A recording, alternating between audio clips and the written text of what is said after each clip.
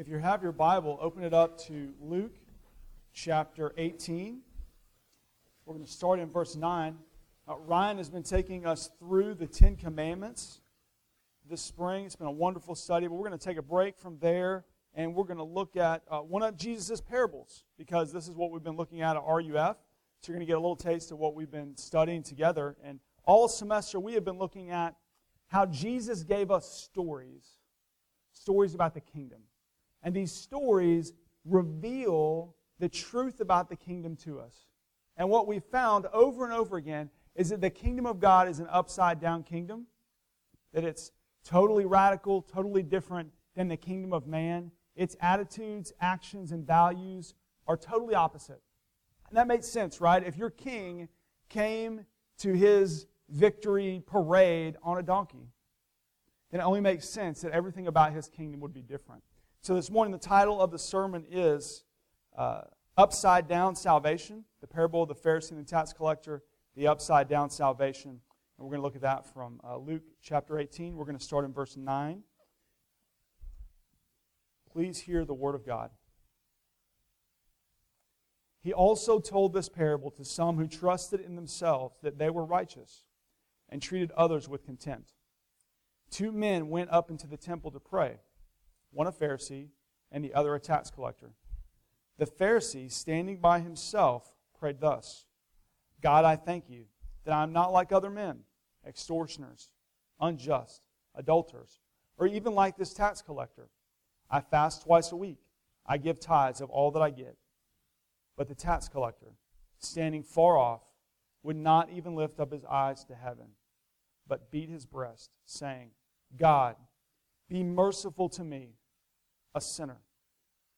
I tell you, this man went down to his house justified rather than the other. For everyone who exalts himself will be humbled, but the one who humbles himself will be exalted. This ends the reading of God's Word. Please bow your heads and pray with me. Gracious Father in heaven, we do come to you right now, to your Word, with hearts that are weighed down by the values, the attitudes, and the actions of this world. We confess that those attitudes and actions live in our own hearts and in our own lives. And we pray that as we come to your Word, you would open our eyes to see and our ears to hear, our mind to understand, and open our hearts to see the beautiful, surprising, wonderful, upside-down salvation that you have given us. Father, we cannot do that without your Holy Spirit. We pray that you would give it to us now.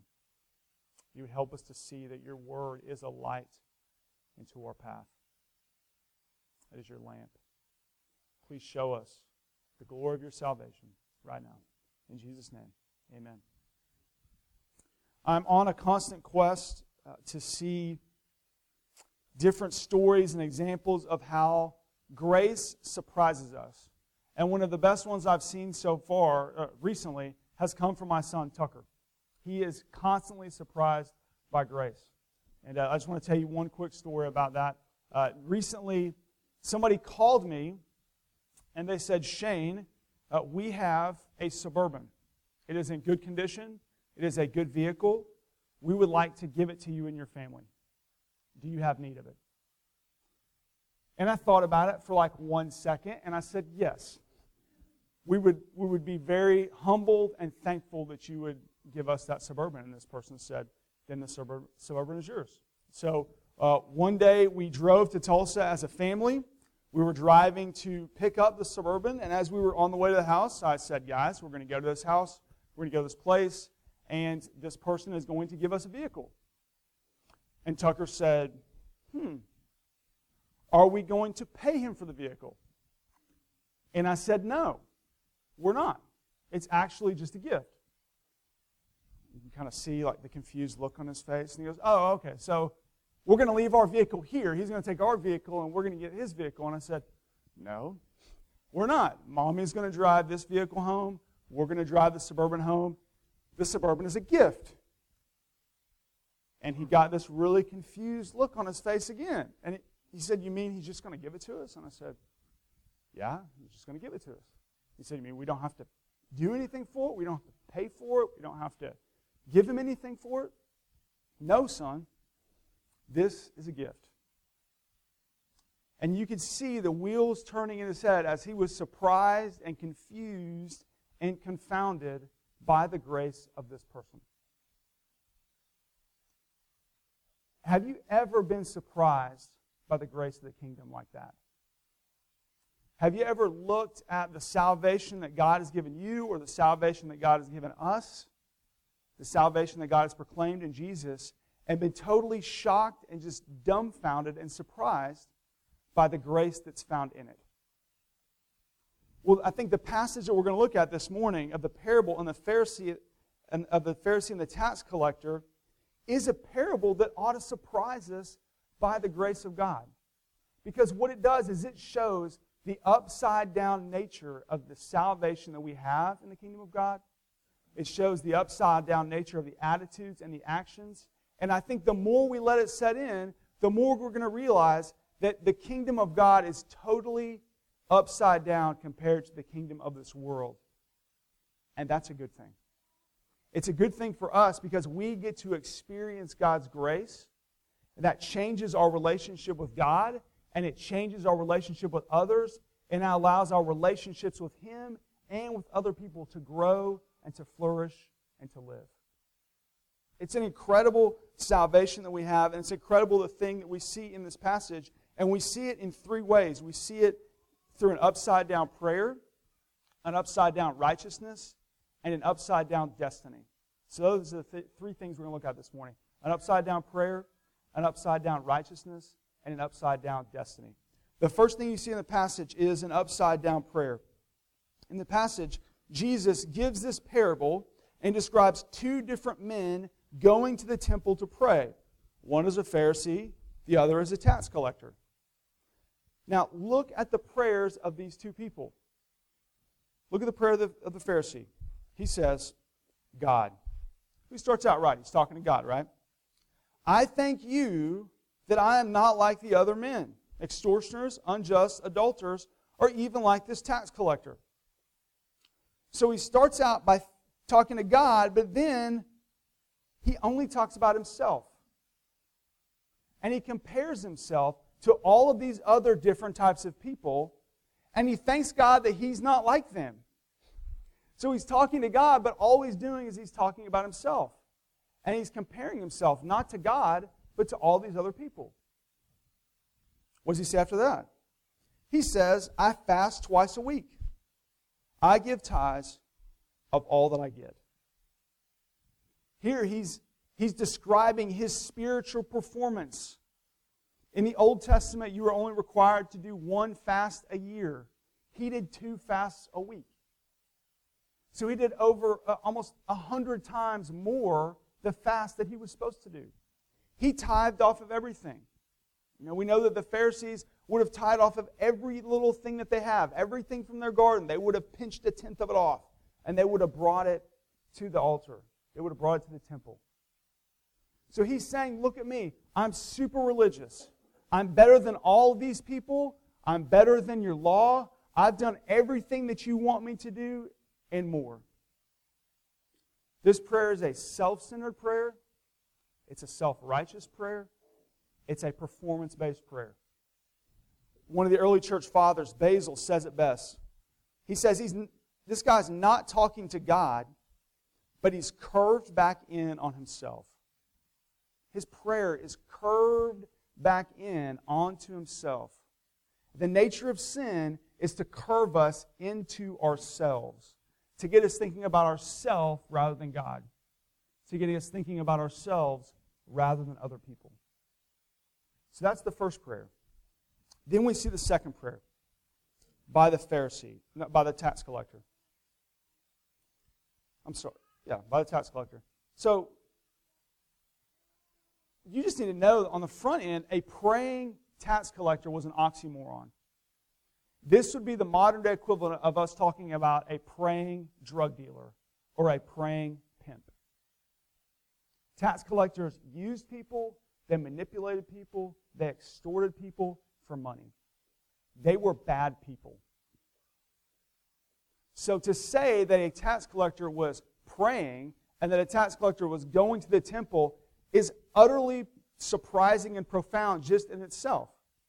Then look at his prayer. What does he say?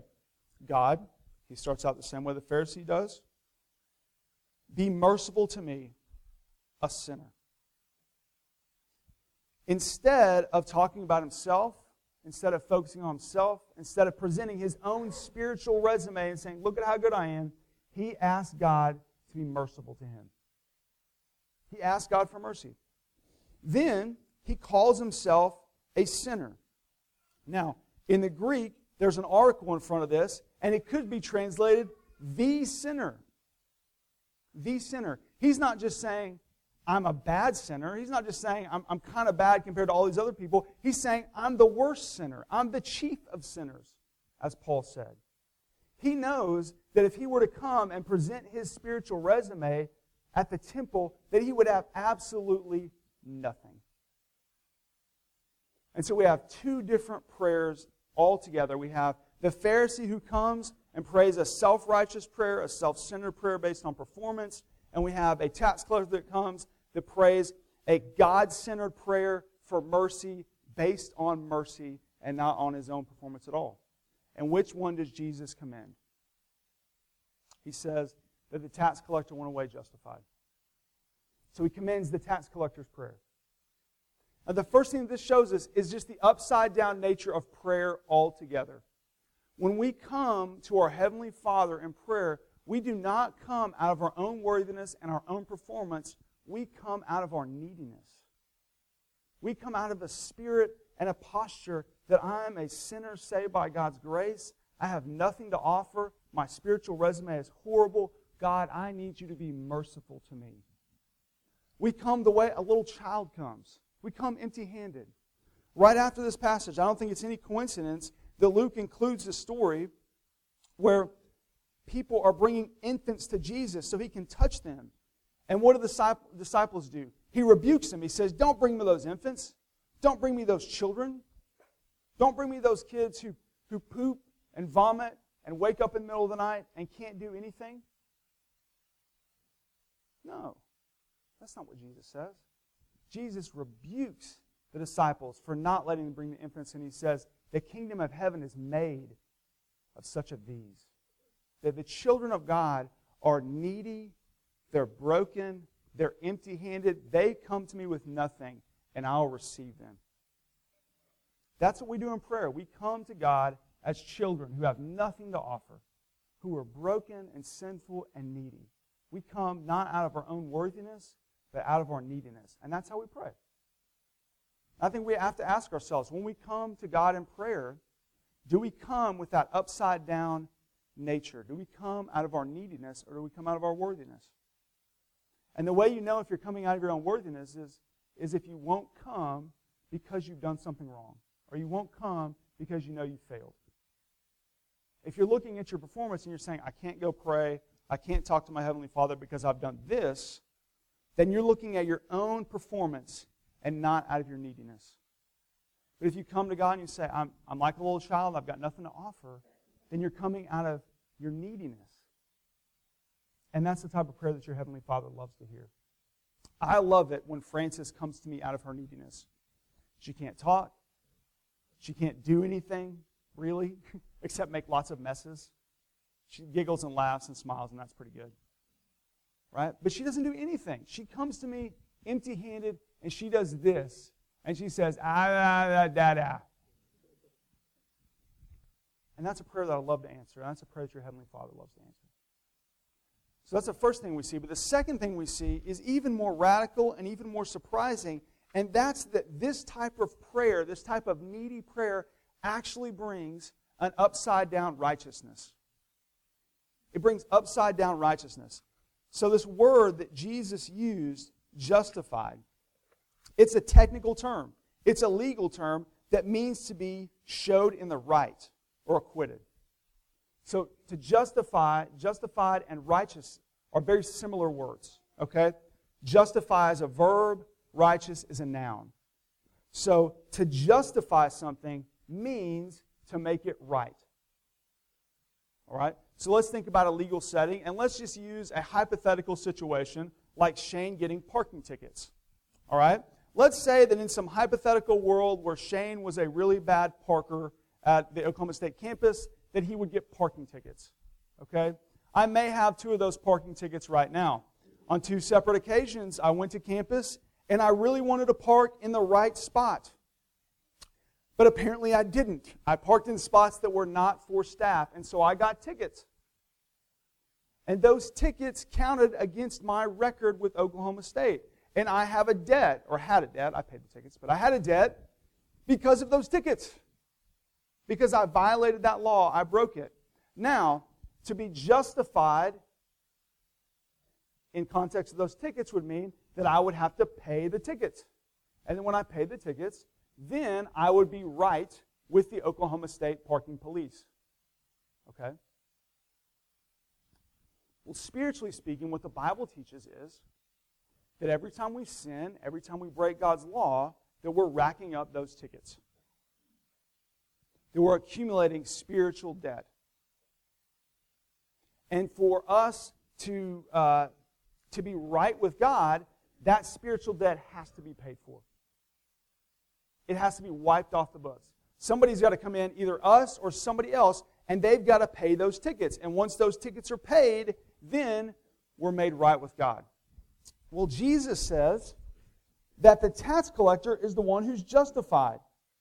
Now, this would have been totally shocking and surprising to everybody who heard it, and it should shock and surprise us because of 3 things. One, he's saying that both the tax collector and the Pharisee are guilty.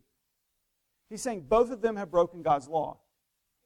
Now, for the tax collector, this wouldn't be a shock because tax collectors were bad people. They were the irreligious people. They were the drug dealers and the pimps of their days. Right? So everybody would look at them and go, yeah, you're clearly sinful. But nobody would look at the Pharisee and say, you're bad. You've broken God's law. Why? Because they were the religious people. They were the good people. They were the people who were fasting twice a week. They were the people who were tithing off of everything they had. They were the people who were doing all these outward displays of good works. They were the religious people. They were the people who were looking at the 10 Commandments and they were going, yeah, I pretty much kept all the 10 Commandments. I mean, maybe I didn't keep that one time when I told a little white lie. But other than that, I'm basically a pretty good person. And Jesus is saying, no. He's saying that the Pharisee is guilty. We had one of our students, just shocked in Bible study a couple weeks ago. Wonderful Christian student, very religious, went to a private Christian school, has heard the Bible taught and preached her entire life, grew up in the church. They were talking about the 10 Commandments, and she said, the 10 Commandments really aren't that hard to keep. And Sherry was kind of like, wait a second.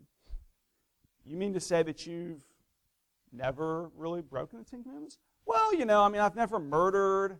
I've never committed adultery. And Sherry was like, you know that Jesus kind of redefined the 10 Commandments, and he said that if you've ever hated your brother in your heart, then you've committed murder. And she said, really? He said that? And Sherry said, yeah. And he redefined lust to mean that if you've looked at a woman lustfully, then you've committed adultery. And she said, don't tell me. If I've lusted, I've committed adultery. And Sherry was like, yeah. And you could just see the utter shock in her face to realize that she hadn't been as good as she thought she'd been. That she was guilty just like the Pharisee. We have to ask ourselves, are we the Pharisee in the story? Are we the one who's looking at our own record, our own performance, our own keeping of the law of the 10 Commandments, and going, I'm guilty? I've broken the law? I've sinned? I've got parking tickets? Of course Shane has parking tickets. Look at him. But me?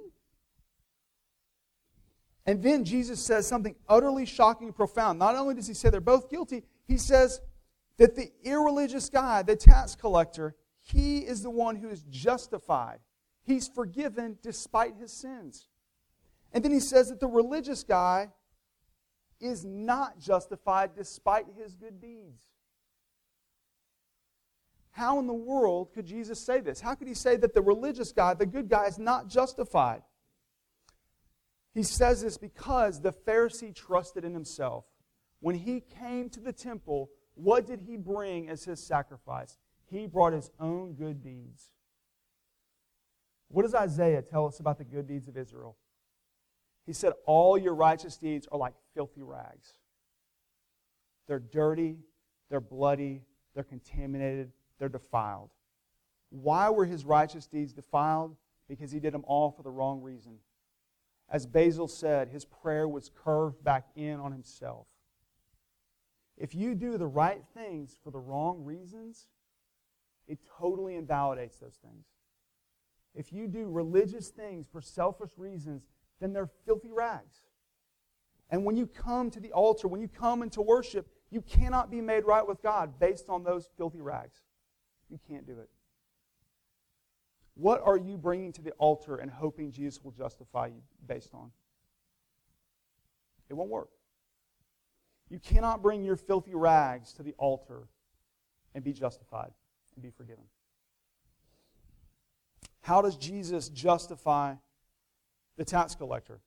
What does the tax collector bring? The tax collector doesn't bring anything. What the tax collector does is he prays for mercy, right? He says, have mercy on me, a sinner. Now, you could take this phrase, have mercy on me, okay? And you could translate it, using the Greek, literally meaning, atone for me. I want to be atoned for, right? And this idea of atonement, right, would have pointed everybody to the temple, and it would have pointed everybody to the temple sacrifices made in the Old Testament that God prescribed. In Leviticus 16, it describes the temple sacrifice for the Day of Atonement to bring forgiveness for sins. You guys remember what the Day of Atonement called for? It called for the high priest to come in and bring a bull and a ram for a sin offering and a burnt offering for himself. And it called for him to bring 2 rams as sin offerings for the people. And what would happen is he would cast lots, and one of those rams would be chosen to be the sacrifice. And the other one of those rams would be chosen to be the scapegoat. And so what he would do is he would make his sacrifices so that he would go into the temple, and then he would take the sacrifice, the ram that was chosen for the sacrifice, and he would first pray, put his hands on the goat, and pray that the people's sins would be imputed to that goat. Then he would sacrifice it, and he would take that blood, and he would sprinkle that blood on what? The mercy seat. And that blood and that sacrifice was made to pay for the sins of the people. To bring them, to make them righteous with God. And then they would take the other goat, and in very symbolic manner again, he would take his hands and he would pray over the goat, and he would confess the sins of the people, and then he would send that goat out into the wilderness to be free. And it's a great picture, one, of the sacrifice that was made, the sacrifice that had to be made to pay for sin. And it's a great picture of God's people being able to go free despite the penalty of their sins. That God's wrath would no longer fall on them. That God's punishment for sin would no longer they would no longer have to take it. So there would be both forgiveness and cleansing, and there would be this turning away of wrath, of judgment, and there would be freedom. And when the tax collector comes and says, have mercy on me, a sinner, he's saying, have mercy on me. Because I'm a sinner, there's no way I could pay for my own sins. I need somebody else to pay for them. But what is he missing? He's missing a goat. He's missing an offering. But Jesus justified him anyways. How could Jesus justify a guy who brought nothing to the altar and only pled for God's mercy? Jesus could do that because he was the Lamb of God who was slain before the foundation of the world. Because he knew that he was going to go to the cross and he was going to die for the sins of his people. He was going to die to pay for all of their bad deeds and all of their good deeds that they did for the wrong reasons. The Palm Sunday, we're celebrating right now, right? We're celebrating Jesus being the Lamb, going to the temple to be slaughtered and sacrificed to pay for the sins of the tax collectors, to pay for the sins of the Shane Hatfields and the Sherry Hatfields and the Mike Siemens and the Thomas Carlsons and the Tucker Hatfields and the Sam Scheidlers. That's what he went to do. He went to pay for those sins so that when we, like the tax collector, come and say, "Have mercy on me, I'm a sinner," God the Father can go, "You're forgiven. Your debt has been paid." Oh, that I would love to hear the parking police of Oklahoma State go, "You are forgiven. Your debt has been paid." Yet that's what your Heavenly Father says to you, not based on your performance, but based on Jesus' performance. That's the upside-down righteousness we have in the kingdom. We are right with God, not based on our own performance, but based on Jesus' performance. And so we come here this morning to worship, not bringing our own resumes, not bringing our own checklists, not bringing our own spiritual good deeds or bad deeds. We come bringing Jesus. And you will never be able to bring Jesus and your own deeds at the same time. You have got to lay your own deeds down and bring Jesus to the altar and say, "Have mercy on me, a sinner." And when you do that, you get the upside-down righteousness of the kingdom. Now, how do you know if you're being self-righteous? How do you know if you're being like the Pharisee? How do you know if you're bringing something else to the altar? Watch how you treat other people. In verse 9, Jesus says, He told this parable to some who trusted in themselves that they were righteous. So they're the self-righteous ones. They're the Pharisees, right?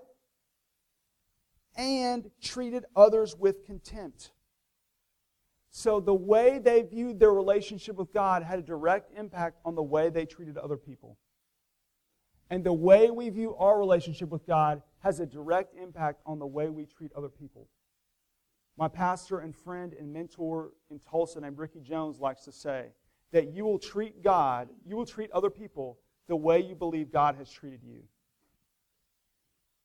You will treat other people the way you believe God has treated you. And if you believe that God has treated you good or bad based on your own performance, then you're going to treat everyone else around you good or bad based on their performance. Notice the Pharisee has a checklist, right? He comes to God with his checklist and he says, "See, I did all the good deeds. Like me, God." If you believe that God treats you good or bad based on that checklist, then guess what you're going to do to your neighbor? You're going to go to them with that checklist and you're going to hand it to them. And if they keep the checklist, great. If they don't keep the checklist, I can't be friends with you. You're going to take your checklist to your family members and you're going to say, "Here's my checklist. This is how I'm made right with God. This is how you ought to be made right with God." And if they don't do it, you're going to get really upset and angry and mad, and you're not going to be around them. And you're going to do it with your coworkers, your siblings, your friends, your family, everybody around you. If you believe that God treats you good or bad based on your own performance, then you're going to treat everybody around you good or bad based on their performance too. If you want to know what your checklist is, ask yourself, what makes me really angry? What do other people do that makes me really angry?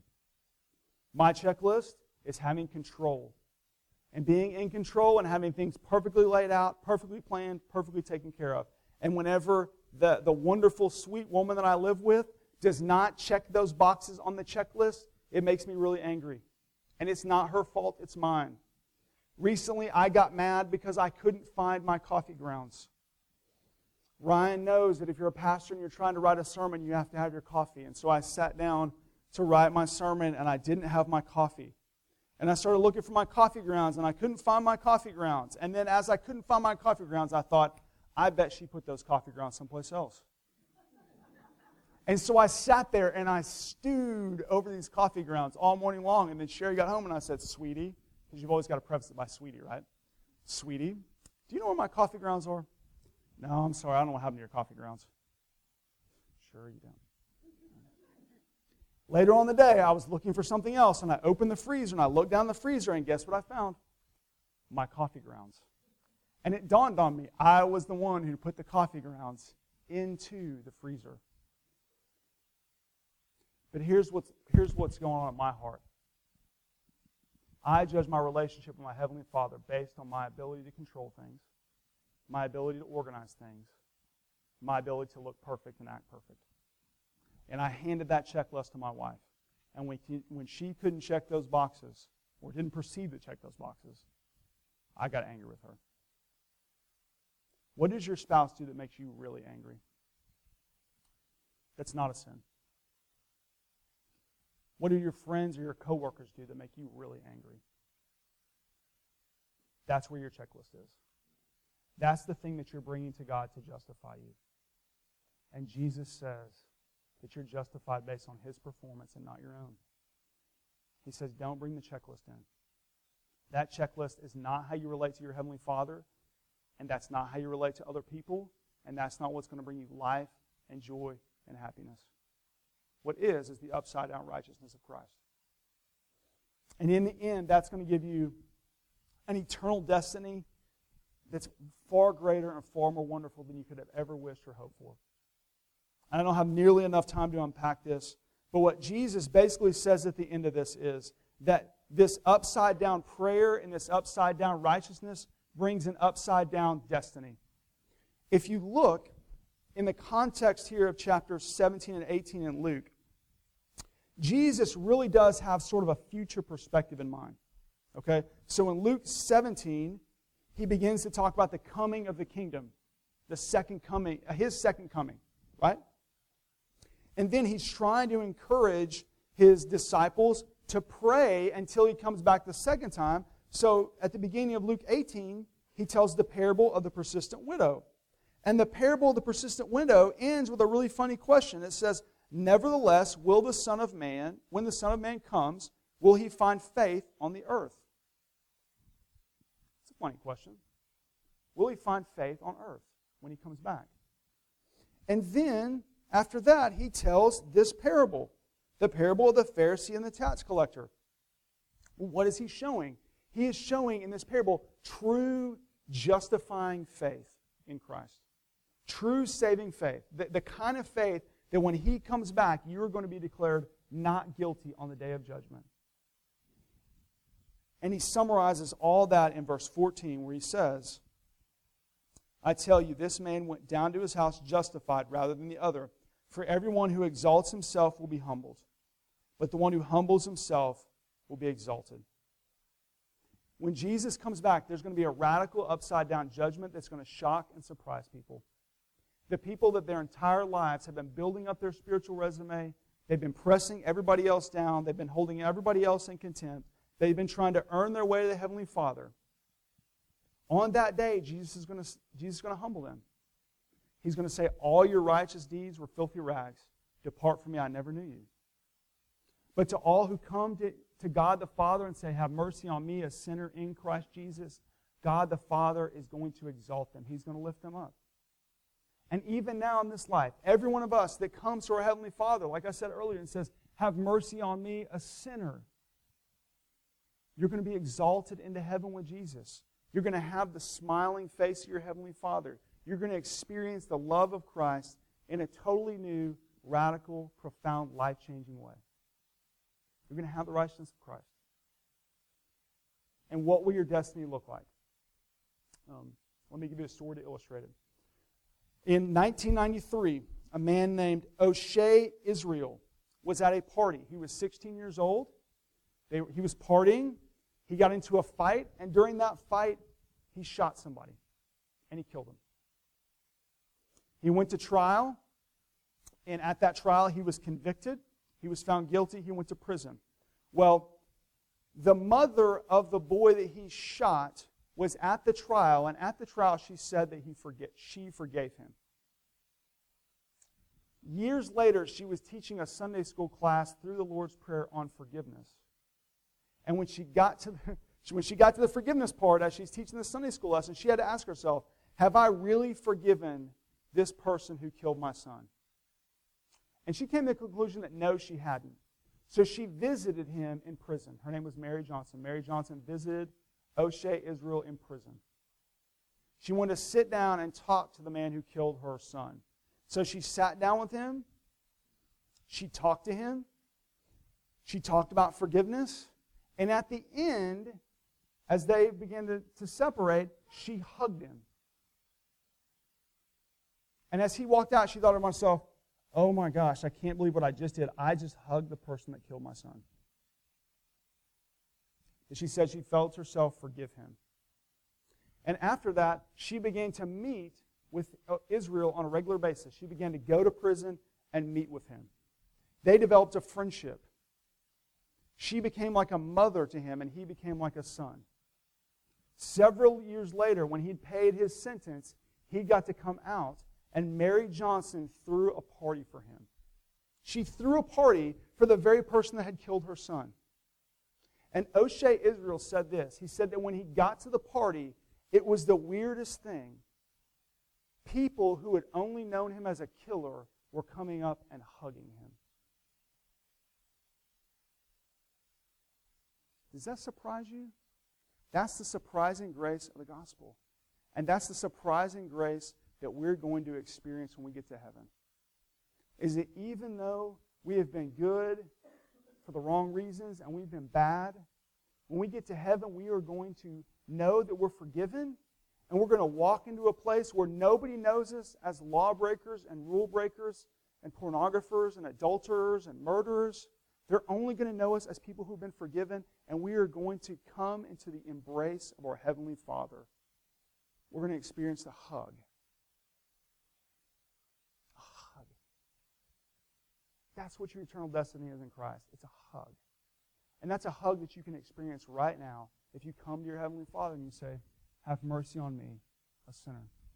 So let's go to Him right now and pray that prayer. Father in heaven,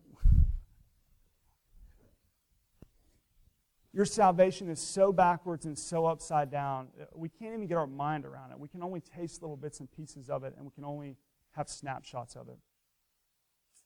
Father, but we know that we've broken your law. We know that in this room sit idolaters, murderers, adulterers, liars, coveters. Father, we know that compared to you, we're not holy. And our only hope for salvation is to come to you and ask for mercy. We come to you with Jesus in our hands. He is our offering. He is our goat. He is our sacrifice, Father. We pray that because of His performance, of His life, death, and resurrection, Father, that you would show us your fatherly embrace. We pray that we would sense a hug.